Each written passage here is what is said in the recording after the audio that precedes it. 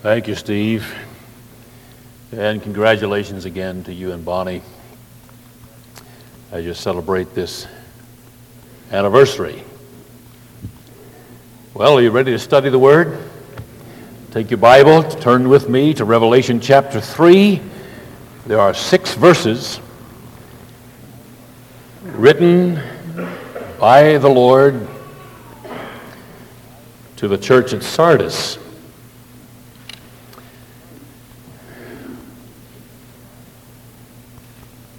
Let me remind those that may be new of the same outline that can be used to study each of the 7 letters.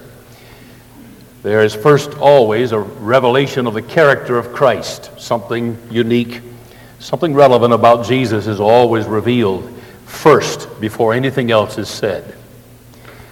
Then generally there is a commendation that comes from the Lord as he walks in the midst of the church, something he saw he could commend. And then a piece of criticism, for none of the churches are perfect. And then the correction that would come, what God wanted them to do to remedy what was wrong. And then following that, a challenge. With the challenge also a promise if they would respond. The difference between teaching and preaching is that teaching shares information so that we can be better equipped in knowledge. Preaching calls for a decision. It brings us to a place of choice. We must respond. And even the lack of response becomes a response. So the difference between teaching and preaching needs to be identified. What we're doing this morning is preaching the gospel of the Lord Jesus Christ. And as we share these thoughts, we are always confronted with a decision. How will I respond to that truth? Let's look together at these first 6 verses of Revelation chapter 3. And unto the angel or leader of the church of Sardis write, These things saith he that hath the 7 spirits of God and the 7 stars. I know thy works, that thou hast a name, that thou livest and art dead. Be watchful and strengthen the things which remain that are ready to die. For I have not found thy works perfect before God. Remember therefore how thou hast received and heard, and hold fast and repent. If therefore thou shalt not watch, I will come to thee as a thief, and thou shalt not know what hour I will come unto thee. Thou hast a few names, even in Sardis, which have not defiled their garments. They shall walk with me in white, for they are worthy. He that overcometh, the same shall be clothed in white raiment. And I will not blot out his name out of the book of life, but I will confess his name before my Father and before his angels. He that hath an ear, let him hear what the Spirit saith to the churches. Immediately, let me identify that character quality of Jesus Christ revealed in verse 1. Always there is a relevance to the rest of the passage. It is Jesus who has the 7 spirits of God. 7 we identified the very first day we began this series as being the number of complete or fulfillment, so that he is identified to this church as the one who represents or has the fullness of the Spirit of God. Let me submit to you that nothing else about Jesus Christ would have provided the answer to the particular church written to this morning. For he said, I have a criticism. And this is the only church we have dealt with so far that there was no commendation. So we pass right by that part of the outline. There is nothing for which Jesus gave them commendation. But he begins by saying, I have somewhat against thee. And he said that you have a name. I know thy works. You have a name that lives, but thou art dead. What else could they possibly have as an antidote for that kind of a revelation except that they know Jesus Christ, who is the fullness of the Spirit of God? For as the body without the Spirit is dead, so faith without works is dead, James says.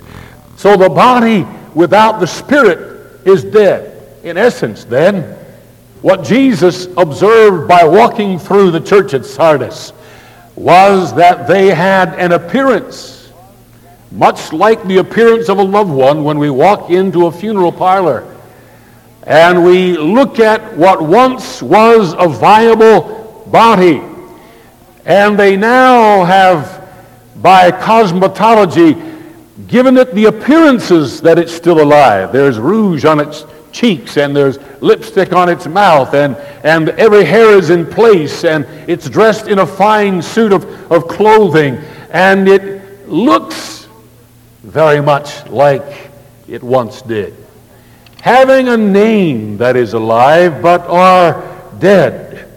You see, when the spirit is separated from the body, that body is dead. The revelation of Jesus Christ to the church of Sardis is, I am he who hath the seven spirits of God. I am he who has the answer to that lifeless form that's laying there. Jesus Christ, who is our life. And what the Apostle John said, for the life is in the Son, and he that hath the Son hath life. He that hath not the Son shall not see life.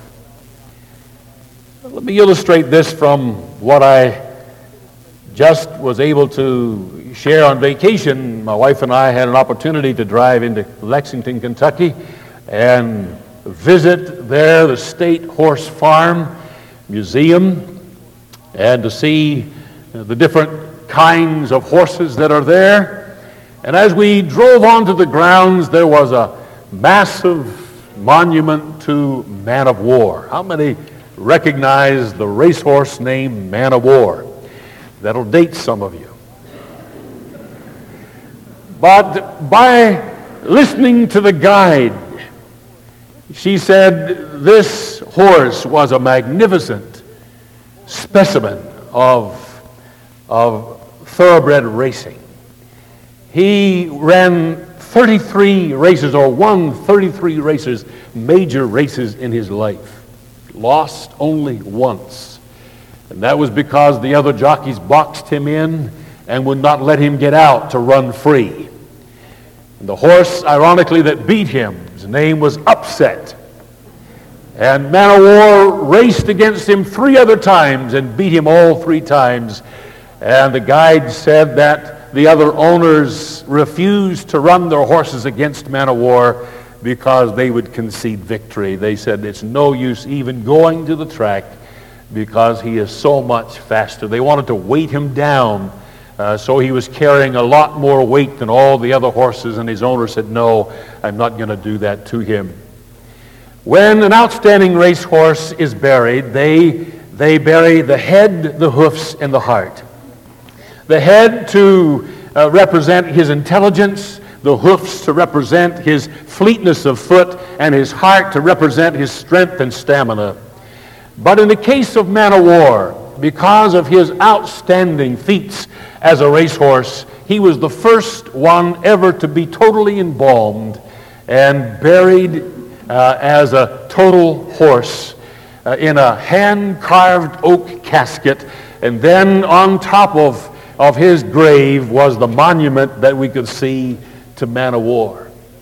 Now, as magnificent as this animal was, and when he was buried, all of the same essentials that made him great was there, except one. He still had the same bone structure. He still had the same heart. He still had the same lungs. He still had the same head, the same hoofs. He still had the same muscle structure and same circulatory system. It was all still there. The only thing missing from the moment the Spirit left that great stallion He could not win another race, even against the slowest workhorse in the world. Because once the spirit leaves the body, that body can produce nothing more. The challenge to the church this morning is that we can have a name that lives but be dead when the spirit leaves the body.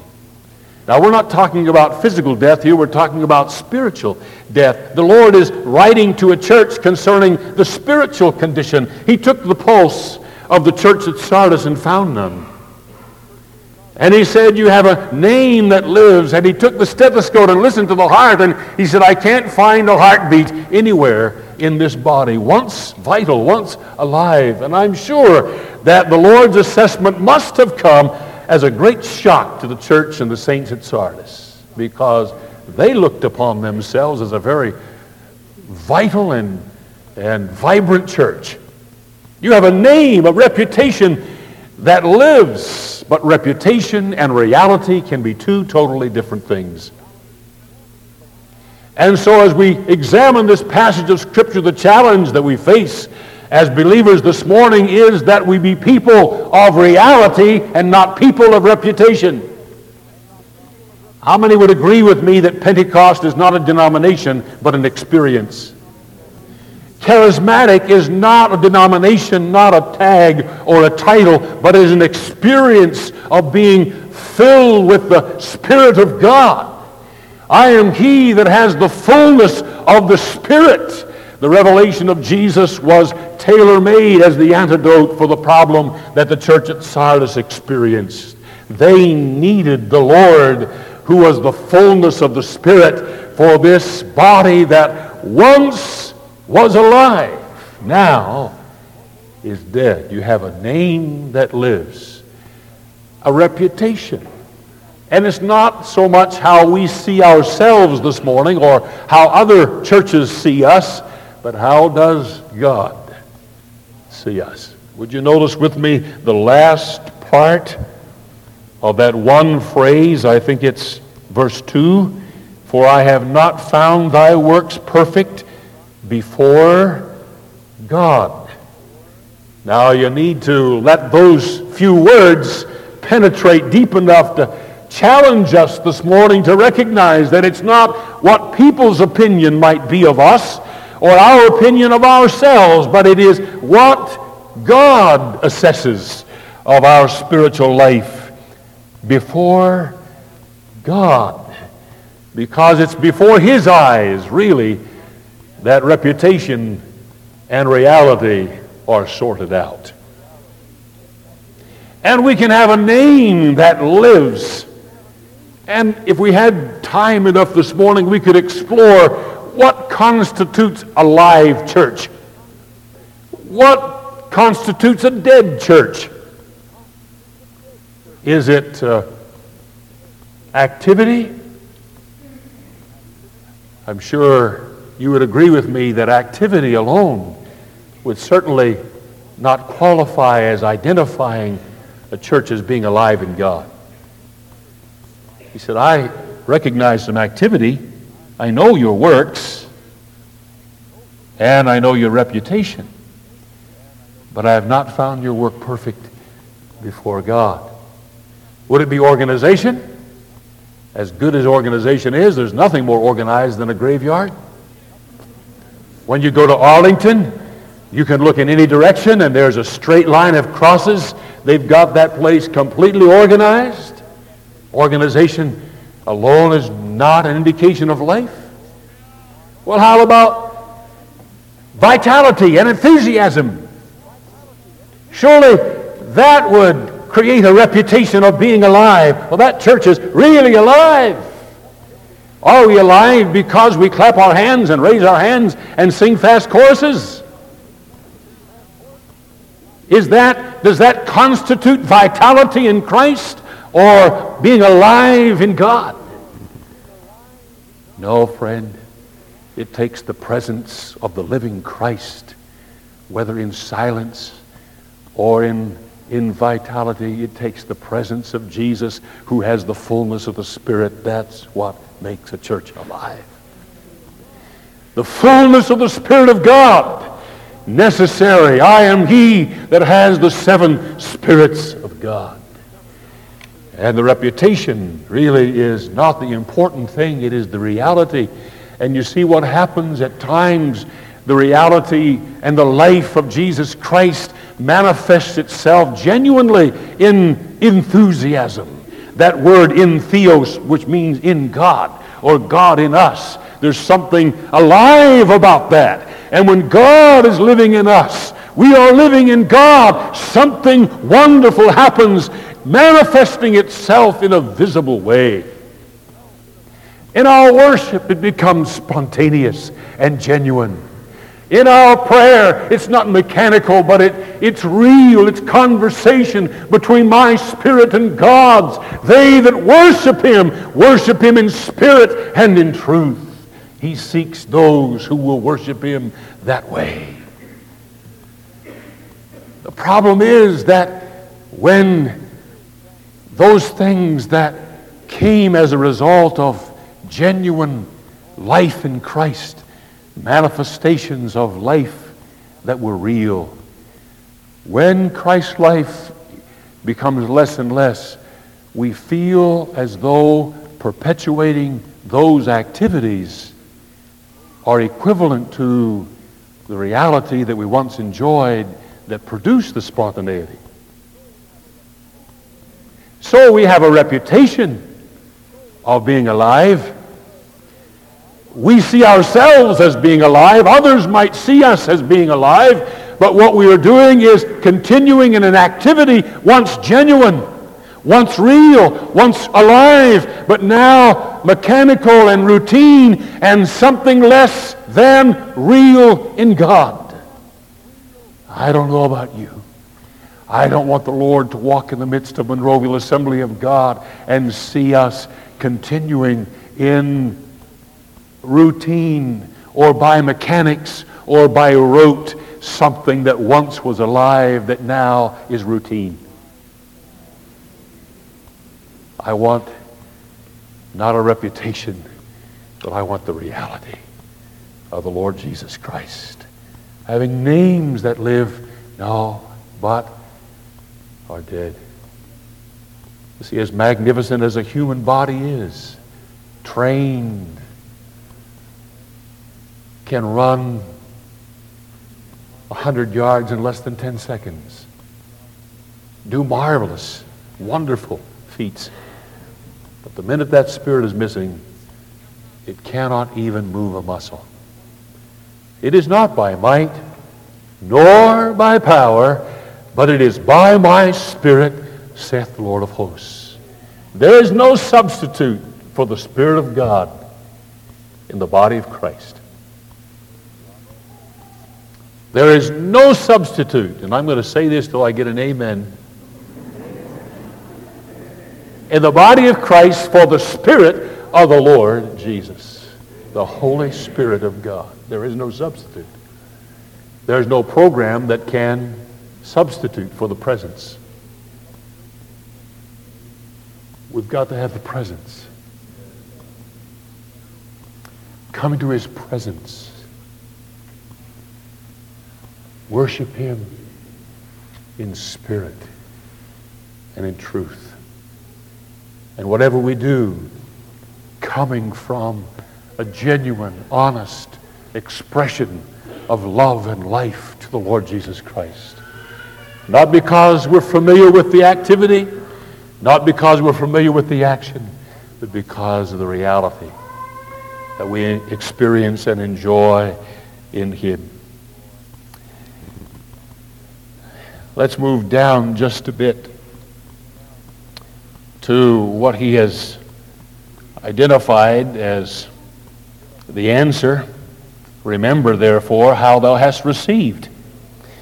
And I think it's good for us to go back and remember, be sure that history is current with today. Let me say to you this morning, how current is Pentecost in your life? Do you look back to a date, or are you fulfilling the mandate of Ephesians, which says, be being filled with the Spirit of God? How long has it been really since you launched out into that praise language and that prayer language that God gave you at the moment you were filled with the Spirit? Or could you, in your mind, say, Pastor, I honestly have to say I can't remember when it was last that I used the gift that God has given me to worship Him, singing in the Spirit and singing with my understanding also. Praying in the Spirit and praying with my understanding also. I really can't tell you how long it's been since that river of living water ushered from the inside of my being. Out of your innermost being shall flow rivers of living water. Oh, let me challenge you this morning that it's not something we look back to as a date and experience of the past, but God wanted it to continue in us perpetually. A spring of water that doesn't fail. A river of water that continues to flow out of our innermost being. Remember, therefore, how thou hast received. Remember that day? Remember how it felt? Remember how great it was? I do. And heard and hold fast, repent. If therefore thou shalt not watch, I will come as a thief. Thou shalt not know what hour I will come. This was of particular historical significance to the people that this letter came to, because Cyrus, wealthy king. Some of you might remember an old saying, as wealthy as King Cyrus. How many have heard that or remembered that? Gold is still associated with him. Well, he was the king of Sardis and had it in his mind to conquer the world, and took his army out against Cyrus, and Cyrus soundly defeated him. He crawled back into Sardis in his mountain place of refuge, and on three sides it was protected by a sheer cliff of 150 feet long, or one side 1,500 feet, and just a small passage into the main gate. Feeling so secure, they didn't even put a watch on the wall. Cyrus came and sieged and camped around the outside, and for about a week or so, they're wondering how they could penetrate such a fortress as this. Until one man saw another soldier sitting on the wall lose his helmet, and it fell off and down the cliff. And he climbed over the wall and climbed down, retrieved his helmet, climbed back up again. So Cyrus said, if he can do that, we can do that. And so at night he dispatched about 15 of his soldiers to climb that wall, scale that wall, climbed over, opened the gates, and they walked in and conquered the city. Not only did it happen once, but about 3 centuries later, 200 BC, names were different, but the incident was almost identically the same. Feeling so secure in their fortress at Sardis, the adversary sent just a small scouting party up the wall, in the gates, set it on fire, opened it up. They were totally destroyed. What the Lord is saying, if you don't watch, if you're not awake, if you're not alert, what you have seen happen in history is going to happen to you spiritually. If you're not awake, you need to be watchful, set a guard here, and understand the consequences. I'll read it again. Remember how thou hast received, heard, lay hold, and repent. If thou shalt not watch, I will come on thee as a thief. Thou shalt not know what hour I come to thee. I wish we had real time to develop verse 4, because there's some great promises there. I have a few names in Sardis which have not defiled their garments, and they will walk with me in white, for they are worthy. He that overcometh will be clothed in white raiment. Raiment in the Bible is always descriptive of character. Remember, Isaiah said before we were saved, our robes, our own righteousness was as filthy rags. But when we read Revelation 19, that the white robes, the white raiment is the righteousness of the saints, or righteous works of the saints of God. We shall walk with him in white. I want to be a part of his bride, don't you? Presenting to him without spot or wrinkle or any such thing. I want to be able to walk with him down the aisle, the one to whom I've been espoused, I want to become his bride. Hallelujah. I'm waiting for the lover of my soul to return. I'm waiting for the lover of my soul to return. When that's not real, when he is no longer really the lover of your soul, church becomes a bore. Church is much too long. Sermons are much too long. And you're waiting for the amen to be said so you can get to the parking lot and get to the car, get to lunch. But when you are in love with Jesus, you love his presence. You want to be in his presence. The thing you look for and long for more than anything else is the opportunities that you have to be together with the saints of God where he is in the midst of us. And oh, there is nothing in the world to compare it with anything that Jesus can come and walk in our midst and manifest himself to us. It's not a bore, it's not a drag, it's not a drudgery. It is a delight of our soul. And I want to be his bride. I'm in love with Jesus this morning. How about you? I'm here because of that relationship of love. He first loved me, and I love him. Verse 5, he that overcometh, the same will be clothed in white raiment, and I will not blot out his name from the book of life, but I will confess his name before my Father and before his angels. It's mentioned first in Exodus 32, where Moses was interceding for the people of God. God had it. He said, I'm going to start over. I'm going to wipe out this people. And I'm going to start over with you, Moses, and I'm going to build a whole new nation of people. And Moses said, God, don't do that. In fact, if you can't restore these people, blot my name out of the book of life. And so in intercession, he hung on to God, and God answered his prayer and restored Israel again. Luke chapter 12, Jesus to his returning disciples, they were all excited about the devils being subject to them, and he said, well, that's good, but I would rather that you rejoice in the fact that your names are written in the Lamb's book of life. Philippians, Paul talks about Eodias and Syntyche and several other people whose names are written in the Lamb's book of life. In the book of Revelation, chapter 13 and 17, those who follow the Antichrist, whose names are not in the book of life. Revelation 20, when the books are opened, only those enter the kingdom of God whose names are found written in the book of life. So how serious a matter he presents to them in saying, I will not blot out your name. If you will overcome, if you respond in repentance, I will not blot out your name. Now I know there could be a great debate this morning between those who feel the truth of eternal security against those who feel eternally insecure. So we're not going to enter that, but I don't believe Jesus makes idle threats.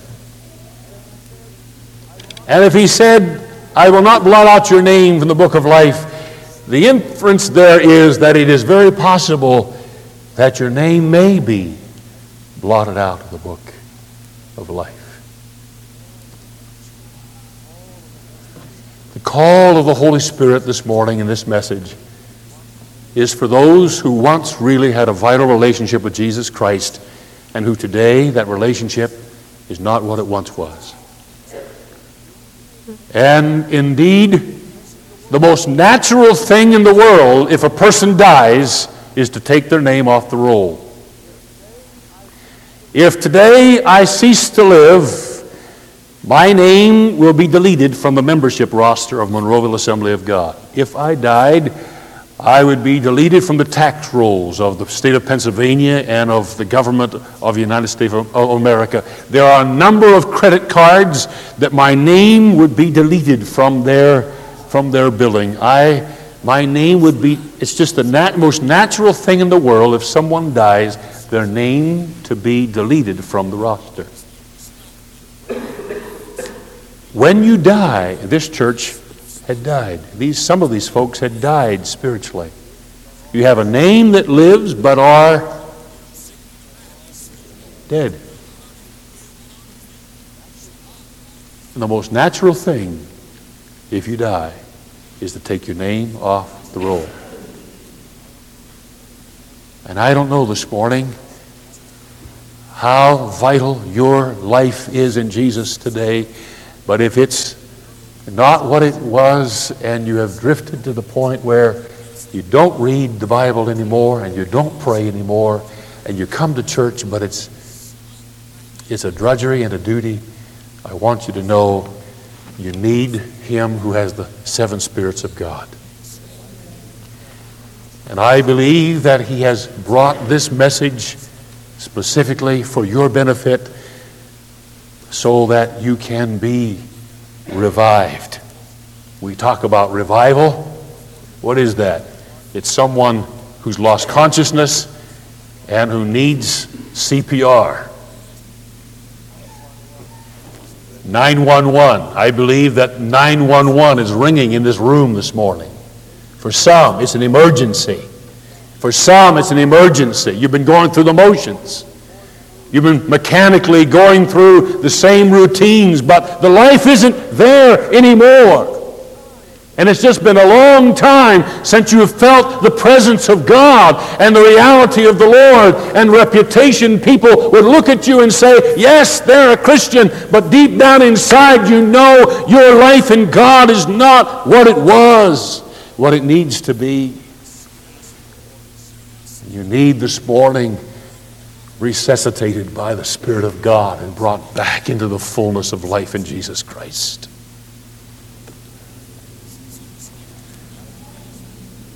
And I believe in intercessory prayer. I believe in breathing for someone until they can breathe for themselves. Some lives are saved by that method, where someone who is alive and healthy will bend over someone who is about to die or has died and will breathe for them until they can breathe for themselves. And I believe in spiritual intercession and spiritual CPR. And maybe someone comes to your mind this morning that you need to say, yes, Lord, I hear the phone ring, and I'll answer 911. And I will breathe for them until I hear them begin to breathe for themselves. Hallelujah. I believe God has that kind of ministry available to us. Some lives will be lost unless someone resuscitates them in prayer. Father, I pray that you will minister today to us. I pray that you'll help us, Lord, to see people not only come to know Jesus Christ as their personal Savior, but at these altars we will see people filled with the Holy Spirit. We will see them enter into their godly inheritance and receive the gifts that you have available to them. I pray, Lord, that routinely this church would be a place where lives are transformed at Calvary and enter into the fullness of all that God has provided through the resurrection. I pray, Lord, that routinely we will see the fruits produced by the Spirit of God, the productivity that gives good indication of life. For anything that is productive is alive. If it's not productive, that which bears not fruit is cut off, gathered and burned. We only have to look to the parable of that vine and the branches to know it once was a vital part of that vine. And it withered, ceased bearing fruit. And Jesus gave that parable. He said that which once was alive and once was a vital part of that vine was severed from the vine, gathered and burned. Lord, I pray that you'll challenge those who may be here this morning with this word of revival.